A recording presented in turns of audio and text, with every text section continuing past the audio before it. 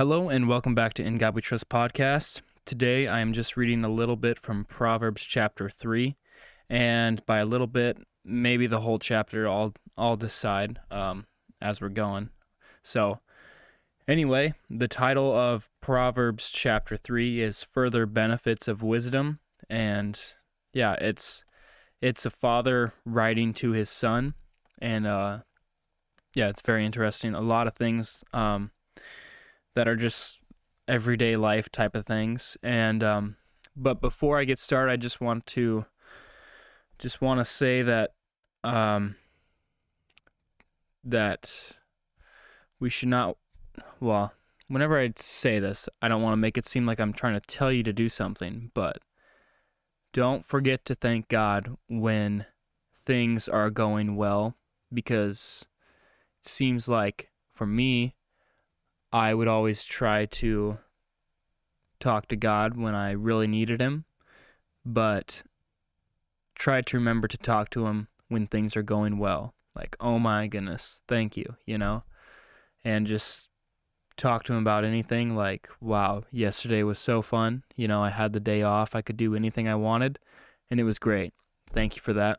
And yeah, it's just, I don't know, small things like that. Then it's like every day things are just, you're just staying in contact and praying and everything. And then when a struggle does come, you can kind of remember like, okay, God is still with me. He has a plan through struggles like this. It's just an obstacle of discipline with this. So yeah, I don't know. You just can't forget about Him. I mean, yeah. Okay. So I will start reading from Proverbs here. Let's get right into it.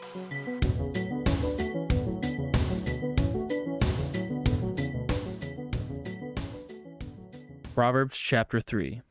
My son, do not forget my teaching, but keep my commands in your heart, for they will prolong your life many years and bring you prosperity. Let love and faithfulness never leave you. Bind them around your neck. Write them on the tablet of your heart.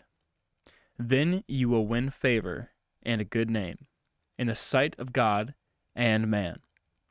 Trust in the Lord with all your heart, and lean not on your own understanding. In all your ways acknowledge Him, and He will make your paths straight. Do not be wise in your own eyes. Fear the Lord and shun evil. This will bring health to your body and nourishment to your bones. Honor the Lord with your wealth, and with the first fruits of all your crops. Then your barns will be filled to overflowing, and your vats will brim over with new wine. My son, do not despise the Lord's discipline, and do not resent His rebuke, because the Lord disciplines those He loves. As a father, the son He delights in.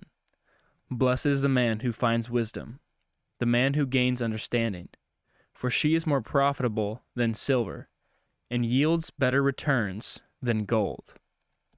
Okay, I'm going to end it right there on that one, because it talks about how wisdom yields better rewards than gold.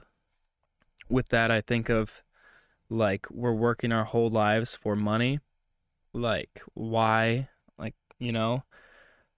Like when we die, it's not like our money is going to get us into heaven. So I struggle with this because I like working, I struggle with thinking about how, like,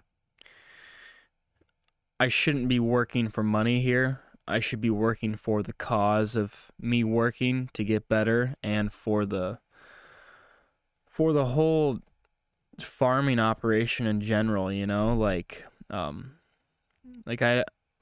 sometimes it's hard to think about, but I don't know. I'm sure that I'm not the only one here, but yeah, we shouldn't be thinking about that and only that, because really we're working for like our families, so maybe you shouldn't be working.